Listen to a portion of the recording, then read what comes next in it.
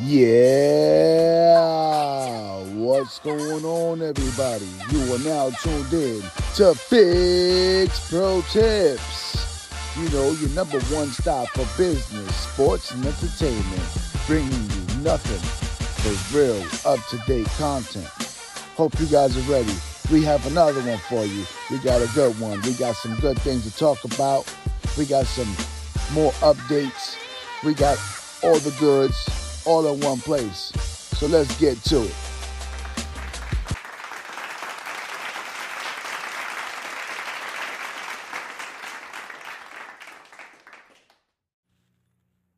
Hey, what's going on, everybody? This is Coach Fig here, checking in as your host of Figs Pro Tips. Today is January 1st, 2023, man. So happy New Year to everybody. Before we go any further, I just want to thank God for this opportunity and for allowing me to reach all you people throughout all these platforms. When I started doing this podcasting thing, I never thought about taking it, to a level like this where I would actually have access to reach so many people. But it's not my will, it's God's will. So always thankful and grateful for all my blessings. I want to thank you guys for joining me on the new year, starting off the new year, listening to my voice. Hopefully I can bring you guys some good content, things you guys will enjoy. And again, I appreciate everyone that tunes in and shows us support, man. This will be an interesting journey, interesting ride, and I'm looking forward to embarking on all these new adventures, and building up this following of people that, I can help influence and guide in a better direction than what's already out there. With that being said, today's topic is titled Who is Coach Fig? And this is, I felt should have been a good way to introduce myself to the people. Obviously, I can't sum up who I am 100% on my entire life into, an hour or two. So I'm probably going to break it up into 2 or 3 different parts. Won't be released back to back, but definitely going to open up with this right here. So if you didn't notice, I opened up by thanking God, and I wasn't always that way. I wasn't always a God-fearing man. I'm thankful today that I am, because I know right from wrong, and I can appreciate life a lot better now. I can understand life a lot better now. I have a better purpose, and that's why I do these things, to try to help people really see things from a different perspective. I'm not here to change your belief in religion. I'm not here to tell you you're right or wrong. I'm here just to let you know from my personal experiences, the things that I've encountered, and, hopefully some of the tools and some of the gems that I give out to you guys can help improve the quality of living for anyone that tunes in. And if you don't like it, or if you do like it and you pass it along, all I want to do is just give out a positive message and reach people, man. So with that being said, I'm gonna dive right into exactly who is Coach Fig. I'll take y'all back to when I was young, and your typical urban community scenario, single parent household. I'm from the Bronx, New York, born and raised. My father was in prison. My mom was dealing with life. So pretty much my early years was raised by my aunts and my grandmother. Was raised, standard household. You get 3 meals a day, you go to school, do your work, so on and so on. It wasn't really until I got a little older, in my early teens, like literally right at 13, that life kind of got a little hectic. I went from honor roll student to just pretty much living out of the streets, running up and down. Eventually got myself tied up with the street life. Did a lot of things I would now as an adult. I look back, I did a lot of things in the past I really wasn't proud of, but that's part of life. That's why we live and we learn. So I don't hold myself I don't hold myself too harshly against my past, because no one's perfect, nothing's perfect. There's a saying out there where they say practice makes perfect, and it's actually a lie, because there's nothing perfect in this world. Practice makes you better. but it will never make you perfect. So I understand that, and hopefully, some of my audience does as well. Don't think I'm just I'm full of it or full of myself, because that's not it. But yeah, man, like I said, I grew up regular. I was before anything, I wanted to be like a lawyer. And that was my aspirations, was to be a lawyer. And obviously that didn't work, because for those of you who don't know, I'm a high school dropout, but I'm not your typical dropout. I'm not the person that dropped out and just said, hey, life is hard on me. I dropped out, and I made something out of myself. I put a lot of work. Obviously, my road to success has been a lot longer, if not a lot harder than the average man, but still found my way. I've done the things that I enjoy, and I think that that's what's most important. A lot of people go into careers and they go through all the schooling, all the training, and it's because they want to make the money, and then they realize that the money isn't making them happy, and so they end up at the job or the different career path that would make them happy, and then they don't make the money. So if I can give anybody any advice right now, is make sure that whatever you're getting yourself into, you're passionate about, and that applies to everything in life, not just your career. Think about your relationship, right? People get into relationships and, they become comfortable. They become complacent, oh, this person gives me half the rent, whatever. This is my babysitter when I had to work overtime, things like that. And there's so much more to life. You gotta really enjoy life. People say, life is short, and it is. It really is short, man. When you think about it, if you look back at the last 5 years of your life. Look at how much you haven't accomplished. Look at how much you have accomplished. And then think about all the things that you would have wanted to have accomplished within that time frame. And I guarantee you that you haven't accomplished at least half of that list. There's a few individuals out there that are, really go-getters, and I'm not exempt from this. I myself, I have some goals that I had set up, and, just being distracted with life. Like I said, no one is perfect. I never claim to be. I never will. I will never claim to be. But it doesn't mean that I won't continue to do my best so I can be better. I can be the best version of myself, right?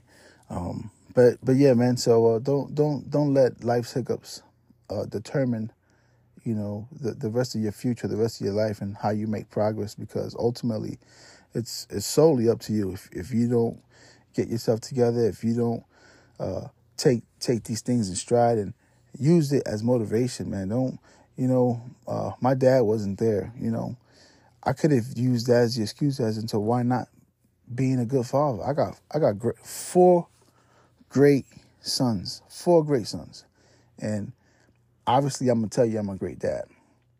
But what I tell you shouldn't matter. You can ask any of my children. You can ask anyone around me, anyone that knows me, even people that don't like me. If there's one thing that they got to say about me, is that I'm a good dad. And I use the fuel, the motivation from not having a father in my life. And people say, oh, I didn't have a father. I don't know how to be a father. Look, I didn't have one either, okay? But check it out. I use everything that I didn't have, everything that I ever felt, as fuel and motivation to do the exact opposite for my kids. So, no, I didn't have a support system. Guess what? I'm their biggest support system. I didn't have no one come to my sports games. Guess what? I go to the sports games. That's just it. The little things. I didn't have no one to sit down and give me real life advice. I give my kids real life advice all the time. I can't hold their hands and walk them through life, even if I would like to. But I can prepare them for it. And hopefully, when life comes at them, I've done a good enough job where they can make the best decisions possible in any case scenario. So that's something that and everyone and anyone else can apply to their life, And again, same thing, man. When it comes to the grind, man, I personally, I got to say, I had a great example. I was raised with a hustler, the biggest hustler I ever known in my life.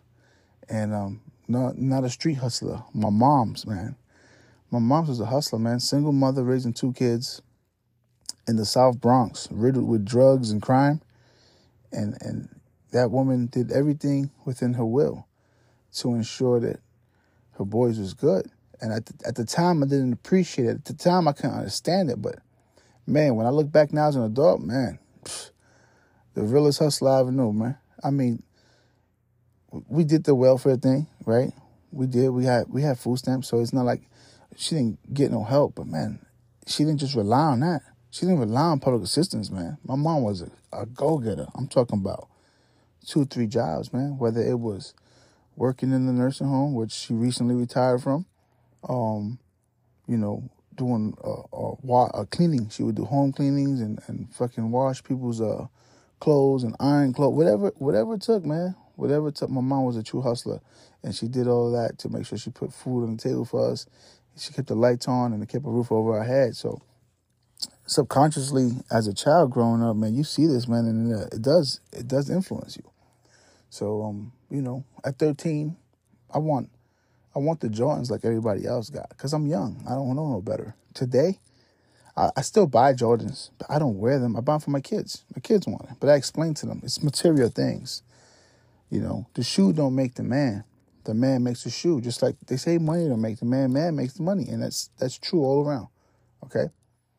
You have to have character. I'm the same person if I got on Walmart sneakers or if I got on Yeezys or if I got on Jordans or whatever the hot shoe is. I'm the same person. That ain't gonna change, man, because you have to stand on something. And if what you stand on is materialistic, once those materialistic things are gone, you ain't got nothing. You know what I'm saying? So you got to believe in something. Anything that's material can be here today and gone tomorrow. So, that's another little gem, a little tip I want to, kind of just push out there, man. Stop falling in love with these material things. And that's actually another episode that we have coming out where it's speaking on people with a poor mentality. Poor mentality. It's one of the biggest things that impacts urban communities, because we're not educated. We don't have no one that teaches about financial freedom, or just never mind financial freedom, but just finances in general, how to balance a checkbook. All we know is go to the ATM or swipe the debit card. That's it. They don't talk to you about how to break down your pay, how much you should be saving, right? Like, they don't teach you the 10% rule, where if you don't have that 10% in actual liquid cash, you shouldn't be purchasing it, right? So you got paid today, well, let's say $500. You go shopping and you pay $250 on a pair of sneakers. That was not wise at all. But because only thing we know is how to look good, that's what we go for. But I tell people all the time, you don't want to just look good, man. You want to live good. And that's my goal. That's what I aim for. I aim to live good. I don't care about how I look. Matter of fact, I want you to think I don't have nothing, because then I'm no longer a target. I'm not on your radar, right? You never heard of a crack house that was raided, or not raided, but because they get raided all the time by police, but a crack house that was robbed, right? No one ever goes rob a crack house. There's nothing in there, right? Crackheads in there doing crack. Like, what are you going to find in there? So, who do you hear gets robbed? Look, tune into California news, man. These mansions are broken into all the time. Sitting ducks, man. They stick out like sore thumbs. So that's the thing, man. When you make yourself look a certain way, you put a target in your back. You have to understand. Like I said, I come from the Bronx. I grew up seeing guys with Benzes, Beamers, Lexus. Now they done upped it. They done took it to another level, right? Now you got Maybachs in certain neighborhoods, and Maseratis and Range Rovers been through the hood all the time, right? But the same person that's driving that vehicle is your next door neighbor, or he lives above you or across the street. This guy's really not doing that much better than you. He could, but he's not doing that much better. I mean, in New York City, you don't even need a car in reality. A car is a luxury, right? You got subways, you got buses. New York City is one of the few places where you can still flag down a cab. Now you got Uber, Lyft. There's a million ways to commute throughout the city. So in reality, to go out there and purchase a 6-figure vehicle is just simply foolish. You can take those same 6 figures, go get you some real estate, and it literally change your way of living by living in it, or you can just make it an investment property. You could rent it out, have your tenants pay your mortgage, right? And eventually you'll own the property for free. Only thing you do is put the money down. Or you could be really smart about it.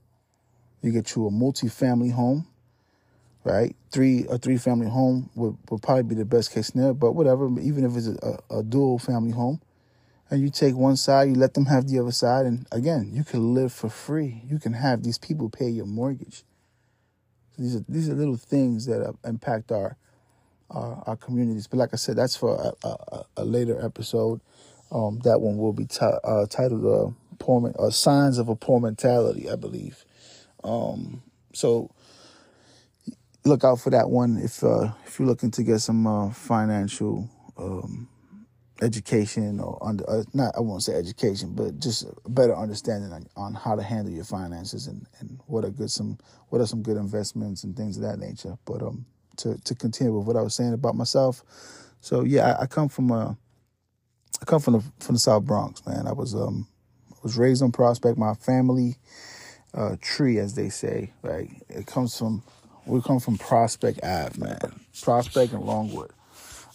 That's like, those are my father's stomping grounds. Banana Kelly, as some would call it.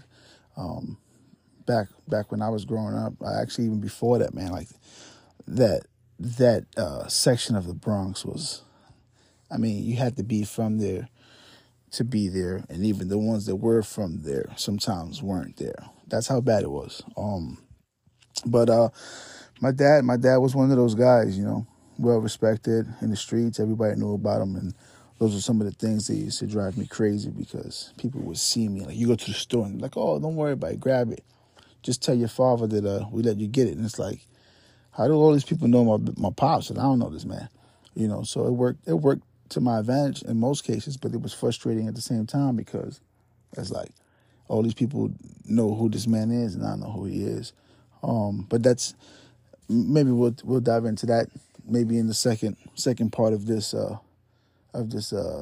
episode, or the third. We'll see how I feel about it. I'm not really big on airing out dirty laundry, as they call it, but I am an open book. I do keep it 100, so I ain't got no problem. I'm pretty sure my story can relate, reach, and touch many other people out there with similar stories. So hopefully, my story can help shed light on some of the things that people can do and improving the quality of their life. Because when you hold a grudge against somebody, or when you don't allow someone to tell their side of the story, you end up with half the story, which means you only get half the truth, which technically makes it half a lie. That's a lot to digest there for some people. So I'll let y'all marinate that on your own time. You can play it back or whatever. But yeah, man, so I grew up in the Bronx, like I said, Longwood, Prospect, Banana Kelly, whatever you want to call it. But those are like, I was a child. I was a kid, very small. I was shipped off to Puerto Rico. I did my first years of school was in Puerto Rico. Living with my grandparents in Puerto Rico. My mom was there briefly. Some things happened. At a very young age. I witnessed my mother get pistol whipped and split her nose, and it was I think that was the moment in my life where everything changed. That's the moment where I realized that the world was a cold place. I couldn't fully understand the process why a man would do such a thing to a woman. This was no one she was involved with or anything like that. It wasn't like a boyfriend or a husband or anything like that. It was just a dude from the streets that, felt like that was the right thing to do for whatever reason. And so I grew up with that in my mind always. So when I turned 13, I was always upset. I was always angry at the fact that, one, I witnessed that, but two, I was too small to do anything about it. When I was 13, I'm all over the place. Pardon me, y'all. So yeah, this happens. My mom leaves back to New York, but we stay in Puerto Rico with my grandparents. And a couple years go by, and then we end up back in New York. From New York, we're back in the Bronx. It was a brief stay in the Bronx. Then we wind up back up in where the hell we were? Syracuse. We was in Syracuse, New York. We went upstate New York, man. Beautiful place when you compare it to the Bronx. I go from big buildings, dirty streets to just bunch of houses, tree lined all the way from corner to corner, and backyard. And so it was definitely a big change of environment. It was one of the greater moments in my life as a child because it reunited with my mom. Obviously me and my brother, we always was together. That was automatic. That never changed. So things were great. Things felt fantastic, and I went to school in Syracuse. I was honor roll. I was so many things. I was a lot of good things, right? Like a lot of great things. Then from Syracuse, we moved down to Mamaroneck, New York, small little town. It's outside of the city, about maybe 30 minutes outside the city, close to New Rochelle and stuff like that. And again, same thing, man. Great environment. I was thriving as a kid, man. Honor roll. The environment was perfect. That I didn't have nothing to worry about. I could just be a kid. I could go to school, could do my work, ride bike, play sports, whatever. It was a safe, innocent environment. And then, life happens. We end up back in the Bronx, and like I said, I'm about 13 at this point, and my mom's she's grinding. She's never home. My brother, I always I always joke about it with my brother, but my brother used to be in the streets before I was in the streets. He's older than me by 3.5 years. Actually, really, you could say about 4 years. And so he had a friend named Hector, and there was I call them fake pimps. They used to ride bikes, and they used to, I guess, look over the girls down in Hunts Point down in the Bronx, and so I just had all this time to myself. My mom was never home. She was working. My brother was never home. He was pimping. So it just left me in the house. And I got tired of being home alone. I got tired of looking out the window and seeing everybody do the things that I thought were fun at the time. I got tired of wanting things and having to wait to get it. And so I'm a child at that point. You know what I'm saying? I don't know what patience is. I want it, and I want it now, and I got to have it. So I'm going to go get it. And that was the mentality, that was the approach, and that's how I handled things for the most part. And so one day I just said, man, fuck it. I went outside, man. What's going to happen? I'm going to get in trouble, whatever. It is what it is. But the truth is, I went outside because I seen an opportunity. I was looking out the window, and police had came, and they arrested a bunch of guys, and there was one of the dealers, and I knew where he would stash his drugs. I seen him. I didn't know anything about drugs, but I knew that they were selling drugs, but I didn't know anything about it. I didn't know how to cook. I didn't know how to bag. I didn't know how to do none of that stuff. But I knew that this guy would be out there with his work all the time, and he would make his sales. He would make his money, and that was it. And so I'm out the window, and I see the police come. They arrested about 7, 8 people. And I was like, well, this guy's cool. Every time he sees me, he says, what's up? Again, I'm a kid, man. Summertime is brutal. It's hot out there in the Bronx. New York City is I live in Florida now, and I love this place. Central air is man, it's a beautiful thing when you have central air. I'm from the Bronx, where sometimes we're brutal. Maybe 1 or 2 rooms had a window AC unit in it. And, if you had a cool parent, they'd leave all the doors open with the ACs running, and you put like a fan a couple feet in front of it to kind of pull the cool air and push it throughout the whole apartment. But never, ever going to feel as cool as having central air. And I'm not boasting, I'm not bragging, but I'm just letting y'all know central air is the way. If you have the opportunity to experience central air in your life, you need to make sure you get it, man.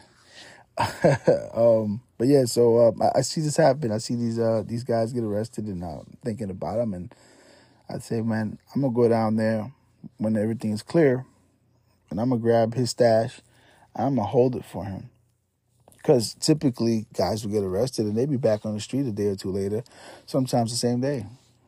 And that was it. I went down and I got it. I took it back upstairs. And then I said, I'm going out. And I stayed outside. I was on the block and I was chilling and nothing. A week went by and nothing. And I was like, man. And you hear the chatter and they're like, oh, yeah, so-and-so ain't coming home for a while. And I said, well, what do I do with this stuff? I didn't tell nobody I had it. I said, what do I do with this stuff? And I remember it started with some Chinese food, man. I seen one of my friends across the street going home with some Chinese food for him and his family. I was like, man, I want some Chinese food. I didn't have no money. My mom wasn't there for me to ask. She was at work. My brother wasn't there. He was pimping. So only thing I could do was think about that package I had upstairs, and I know that package would bring money. So I went upstairs. I grabbed that package, and I did what I seen everybody else do, posted up outside. I approached individuals that looked like they would be interested in purchasing what I had, and just like that, man. I mean, I went from having no money to, I don't know, like $300. 13-year-old kid makes $200 in fucking an hour or so. I mean, I was through the roof. I was like, went, bought the Chinese food. First thing I did was buy the Chinese food, went home, and I tore it up. And I remember it like it was yesterday, man. I got chicken and broccoli with crab sticks and all the chicken wings, egg roll, and a grape soda. And I was a fat kid, by the way. I was a fat kid. I didn't actually start working out until again I was back. Until not back, but until I was introduced to the streets. The streets taught me that if you're gonna be out there, you got to be prepared for life, and that's in every aspect, mentally, physically, emotionally. And that was that, man. I went out there, I had my Chinese food, I went home, and I have all this cash in my pocket. I thought I was rich. I never had so much money in my hand. At the age of 13, I was a sheltered kid for the most part. I had a screwy Louis type raising, but I didn't see it that way. As an adult, I can look back now and I can see that I didn't really have a proper upbringing. But as a child, I thought it was normal. And so yeah, man, I'm in the house, and I was super big into wrestling, super big into wrestling. And I turned around and I said, well, I'm going to go down to Southern Boulevard. If you're from the Bronx, you know where Southern Boulevard is at. At the time, we lived on Prospect and Home Street, Prospect 167, however you want to call it. And I said, man, I'm going to go to Southern Boulevard. And I did that, man. I walked straight down to Southern Boulevard. And they had like these wrestling frames. First one I copped was Stone Cold. I copped a Shawn Michaels. And I copped some shirts. So back then it was WWF, not WWE. And WWF was at war for ratings. I didn't know what ratings were then, but I do now. There was that war for ratings with WCW.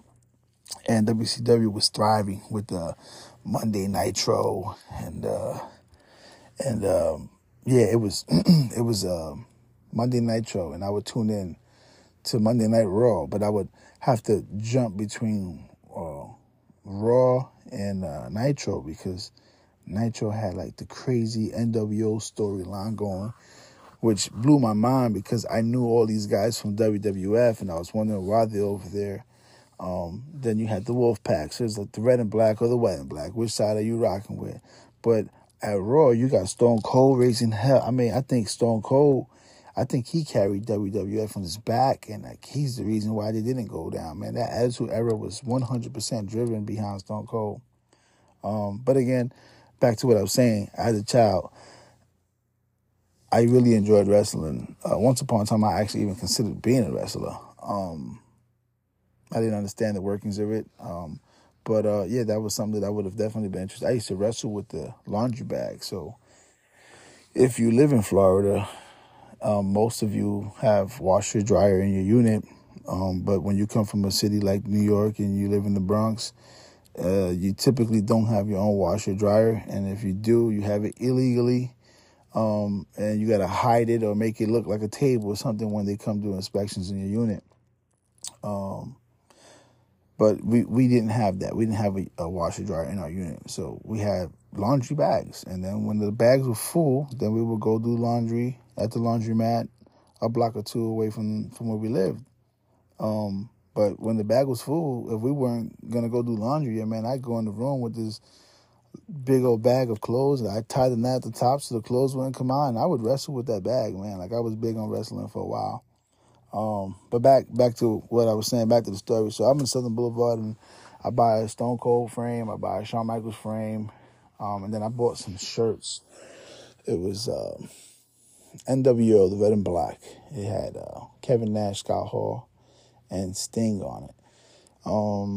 And then I bought, I think it was a Stone Cold t-shirt as well, and I finally bought myself an actual WWF belt, and I think it was the Intercontinental title. It was the only one they had at the time when I was down that Southern Boulevard. And the reason why buying this belt was such a big deal for me was because we used to play wrestling outside in the backyard of the projects, and so when we would go out there, I didn't have an actual belt, and so I had to become creative about it. I would go to the store on the corner, and I would get the empty big boxes of whatever they may have purchased and thrown out.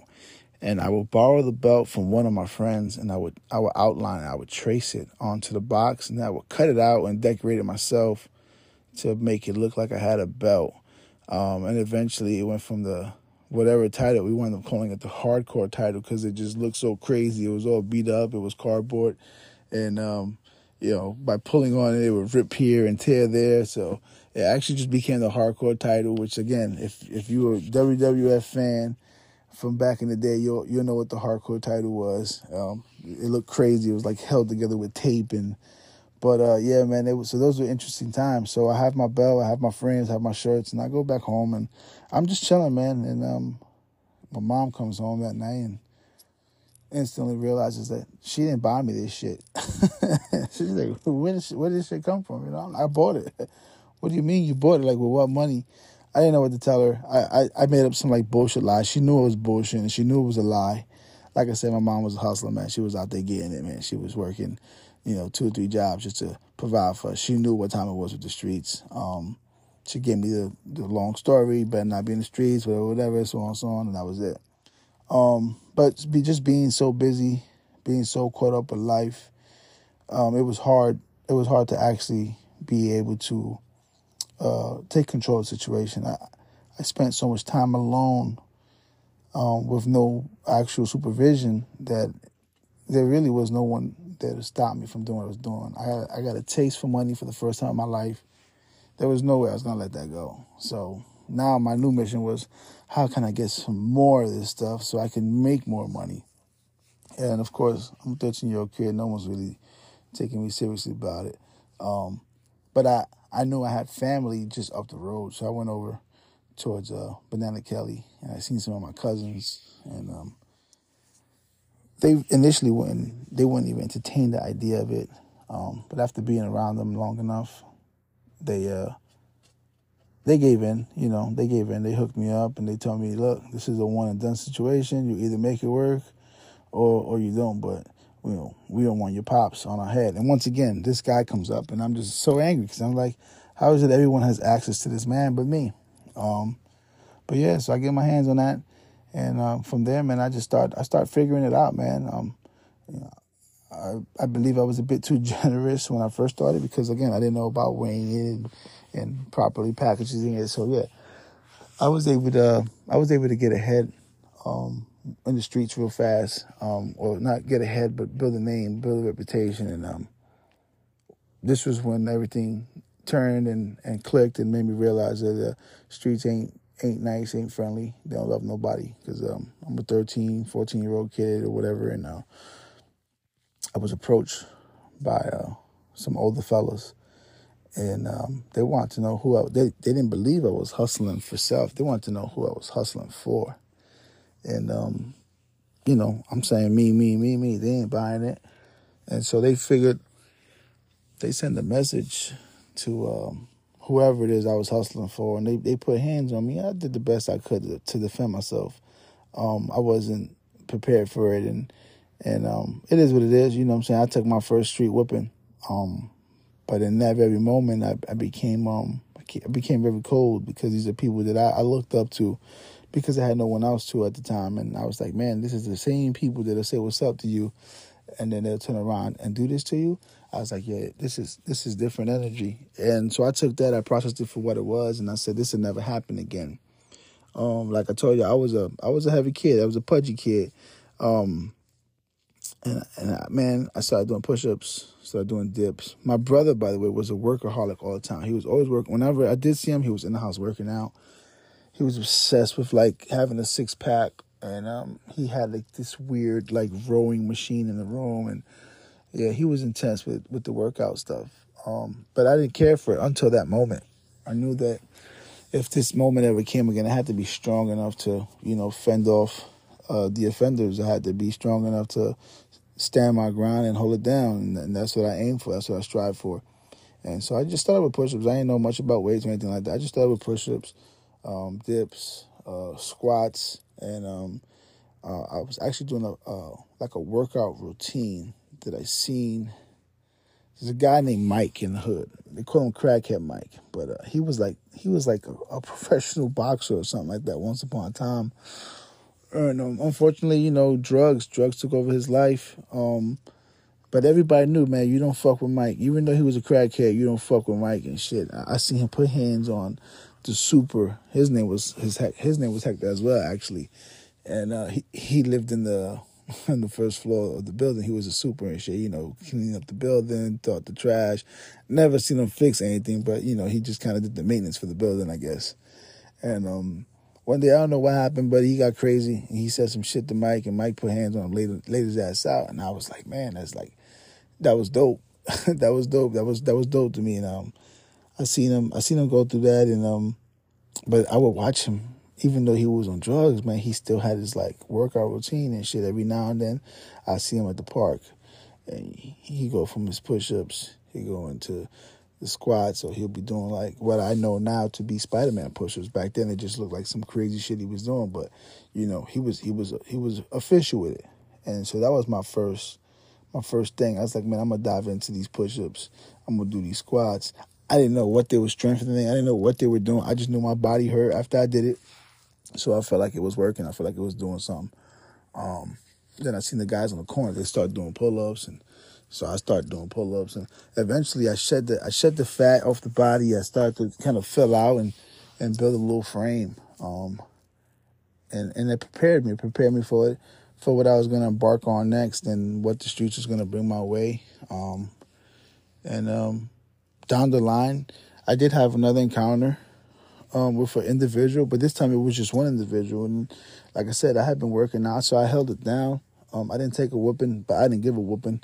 It was more of a respect thing, and it was like, all right, you got it, I got it. All right, go that way, I go this way, and that was it. We left it at that.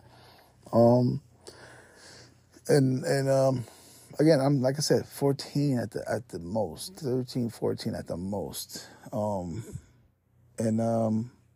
that was that. So once I seen that this was going to be a reoccurring thing, I said, well, you know what? I need to find someone that I can get my hands on that has a gun, and that's what I did. I wound up getting a 380. It wasn't nothing major, any one of those weapons, but it did allow me to feel that much more comfortable and confident while I'm out there. I didn't feel as vulnerable. I didn't care if you came with 3, 4 of your friends, because, in my pocket, I got 8, my shit only held 8 rounds. At that time, I didn't know nothing about having one in the head or anything like that. I just knew I had a gun. Honestly, I never even fired it prior to having. I never even held the actual gun. So this was all new to me, but I knew that it was essential for my survival out there. And that was that, man. Fast forward a couple years down the line, we wound up moving to the other side of Bronx, to 172 in Townsend. And I get over there, and I'm coming from Prospect, and my mentality is totally different. I wound up actually clicking over there, but my mentality is totally different, and everything goes to just a whole nother level. Everything kind of gets exaggerated when I get over there because I'm coming from the projects, and I'm going to what looks like a nice environment. You know, they got security, it's got gate, you need key access to get in and out of buildings. But man, let me tell you something. Nothing nice about that side of town, man. That side of town is just as bad as the jungle, man. Towers and Walton, Wife, the Concourse, Sheridan, right? You got Jerome, McCombs, like, man, animals over there, man. Like, everybody got busy. Everybody got busy.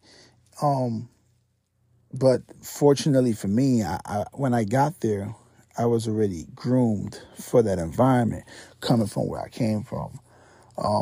We had a lifelong friend of the family, and you know, she was our neighbor, and her son was like a little brother to me. I've known him since he was in diapers, so he knew most of the community, at least the people within our age range. So when I got out there, it wasn't so much so of a introducing type thing, but it just took the mystery out of who's this new guy on the block. When I got there, I didn't trust nobody. I didn't really rock with nobody like that. Probably for the first year or two, I was going back to Prospect every day. I was still going to school up the street from where I lived at. So whether I wanted to or not, I was still going across town until I got kicked out of middle school. When they kicked me out of middle school, then that's when I was forced to go back and stay permanently over there. I'm on my side of town, and I wound up going to a completely different middle school. But yeah, man. So with all of that being said, I'm in a new environment. I'm trying to, you know, claim my stake in that new neighborhood. So things escalated a little bit. You know, once again, I'm still in the streets. You know, if not. Still, I'm more in the streets now. I have a better understanding. I have people I can connect with. I can make a phone call and have people show up if needed and things of that nature. So confidence level was through the roof. And yeah, man, it was a real interesting ride. I was young. I was always in the streets. I was about that action. So New York City was really heavy on gang activity, and yeah, so I wound up coming home, as they call it in the streets. I definitely was involved with a lot of different activities and surrounded myself, put myself in environments and places and situations that I would never want any of my children to be in, which is part of the reason I'm living where I'm living. I want to give them a better opportunity at life than I had. I don't regret anything of it. It built me to be who I am. It gave me so much character. It gave me so much understanding. Like I said, it taught me life is going to be harsh on you. People are not going to always be nice to you. I think we're the worst. We're the worst of all on planet Earth. You know, we call animals, but I believe we're the true animals, man, because, you know, they know how to live amongst each other. As long as you're not part of the, you know, the circle of life, as long as you don't fall somewhere down the line in the food chain, you're pretty much safe, man. But you don't see predators attacking predators, you know. They just they know what they got to do. They stay in their lane and go from there. Unlike us humans, man, if I'm an alpha and you're an alpha, we feel like we got to take each other out because there can't be two alphas. And sometimes we just do it for no reason. I'm an alpha and you're not, and I still feel like, hey, big bank, take little bank. You know, I'm gonna get you out of here. So, yeah, it taught me. It taught me a lot. It prepared me for a lot. And yeah, so being out there in the Bronx, being out there on Townsend now, I'm clicking, and I'm clicking with a few people, man. But I remember I called my brother, man. This guy, man. DNA can't make him any closer. My brother Trubs, man. We met through Ty, my man Ty, and Kenneth. And I remember seeing this motherfucker walking up the block, and I'm like, fuck is this guy? Because I never seen him before prior to that. And back then, the flight jackets. If you from NY, you know the flight jackets, man. Once upon a time, flight jacket with the hoodie, you was lit. But I remember seeing this motherfucker walk up to block, man. He had a black flight hoodie, a black flight with a black hoodie underneath it. He had these long ass, like clear and black beads, and back then that shit represented like Rough Riders. And I remember saying, "Who the fuck is this?" Come up the block and that's KC, and I'm like, "Oh, who?" But man, let me tell you something, man. They introduced us and we clicked like you would think I knew this cat my whole life. And we clicked instantly. Instantly, bro. Like, you didn't see him without seeing me and vice versa. I mean, it was so crazy that I had people in high school believing he was my brother. Like, there was nowhere I went that you didn't see this guy. Like, real shit, man. That he ace for sure. Right hand, without a doubt. Like, that's my fucking brother. I love that dude to death, man. Real shit, man. My kids call him Uncle K. If that don't explain to you how close. And I'm talking about till this day. Not back then. I'm talking about till this day, my kids are calling him Uncle K. And by the way, dope, super dope artist. If y'all not familiar, check him out, man. He go by the name of Trey Trubs, GBM. You know what I'm saying? That's my brother, man. That's my family. Go show him love, man. Check him out on IG. Check him out on iTunes. He's on all platforms streaming. Really like my favorite artist. Like, he don't miss. This dude don't miss. He just need the right opportunity. I'm gonna have him on the platform. We're gonna break some things down. Y'all gonna get some different stories because my brother is very probably the most intelligent dude I know out here, man. Like, I used to be working out in the room, music blasted in the wintertime, and he'd be reading a fucking book. And I never understood. This nigga always read books, read magazines, like all that shit. He was just always reading. So he's got a ton of knowledge, man. Dude is super, super smart, super gifted, man. He can write his ass off. He's really talented artist. He can draw. I mean, I have a set episode where I'm gonna sit with him and really dive in. And again, same thing with like myself with him. It'll probably be a 2-3 part scenario because just so much history there, man, and so much more to come. But yeah, man. So me and Trubs, man, we become, you know, fucking like two peas in a pot, man. My brother from another mother, man. Or his brothers, like my brothers. You know what I'm saying? His mom, like I call Mama Love. You know what I'm saying? Like, I mean, real. I tell y'all, man. Like, when they tell you, blood is thicker than water, man. I'm like, yeah, that's true, but water is sometimes better for you, right? Not actually sometimes always better for you because you need water to live. And there's just no way around it, man. That's family for me, man. Fuck all that. I got a better relationship with that man than I got with some of my relatives. And if y'all been following me through the gram and all that, y'all know I'm big on that shit. I say it all the time. You know, not everybody is your family. Some people are relatives. You know what I'm saying? So he's definitely in that family category for sure. But moving on. Yeah, me and Trubs get together, man. I mean, that just took us to a whole nother level. Like, matter of fact, what I'm gonna do is I'm gonna clip this here. And then part 2 of Who is Coach Fig, I'll make sure to feature Trubs on it. So he can shed light from his point of view. Cause I mean, yo, me and this cat, man, I'm telling you, man. Tango and Cash. I mean, I don't know. I could give you a million examples, man, but that dude really is my right hand. I think that's how I'm gonna break it down, man. I give you guys a quick little intro on myself and my upbringing and all that.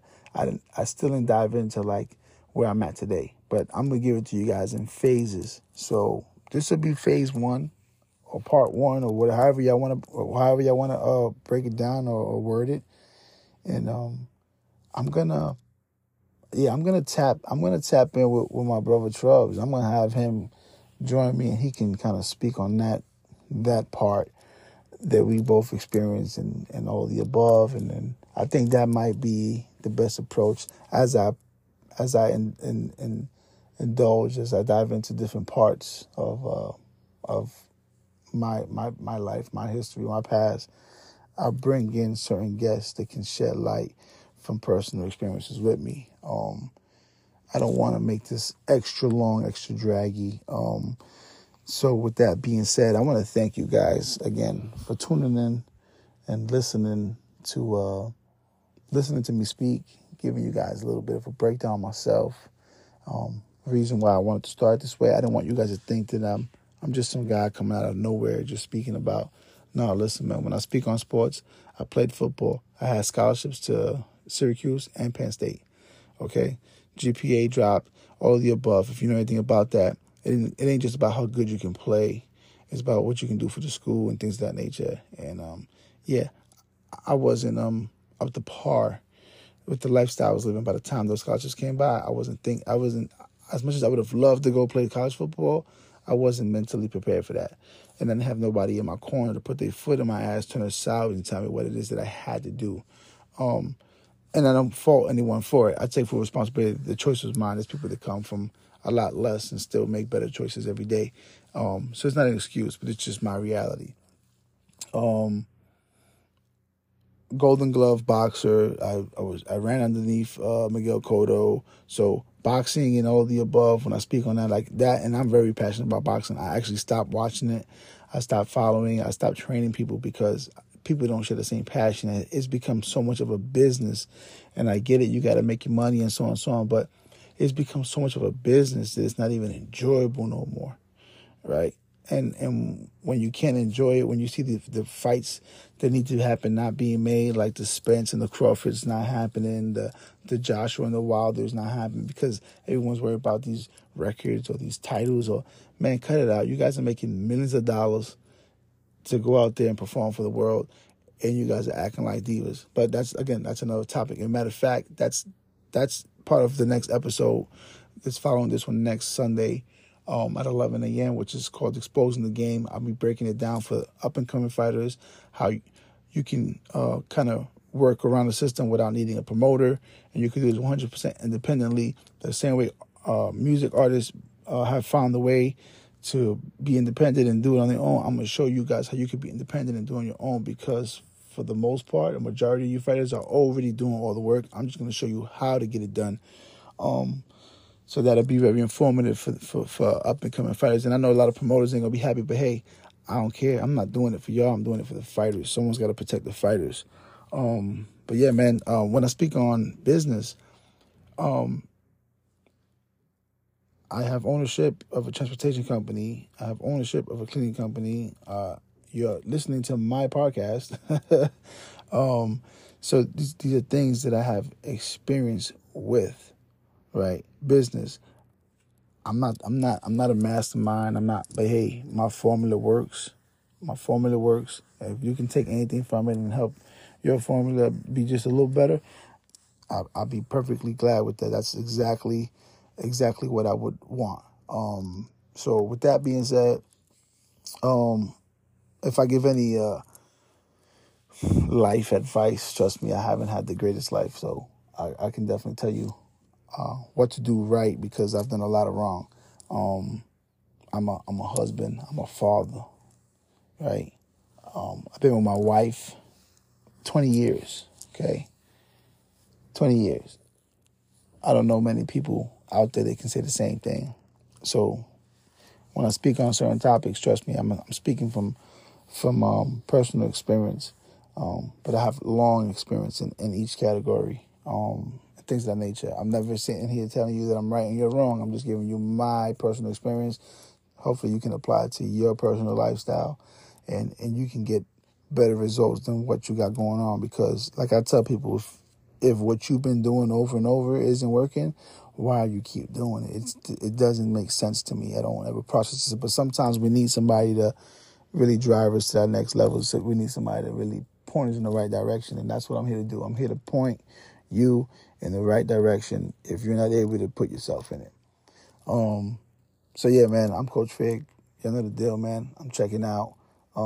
Be sure to look out for the tip of the week. I was going to add it to the podcast, but I'm going to release those separately because there's some people that may want to just tune in for that. People just may want to grab the tip of the week and not want to sit on a podcast for an hour plus and listen to everything I got to say just to catch that tip of the week. So I'm gonna do the tip of the week separately so that for those of you that really just enjoy the tip of the week, you can just go directly there, man. So once again, Happy New Year to everybody.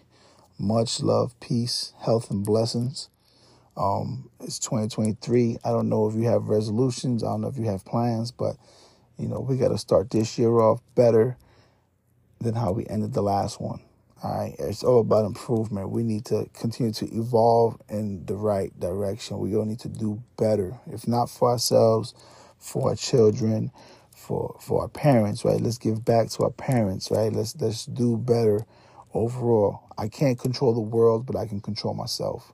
So I can't be worried about what you're doing wrong. I can just focus on what I'm doing right. All right. So again, I'm Coach Fig.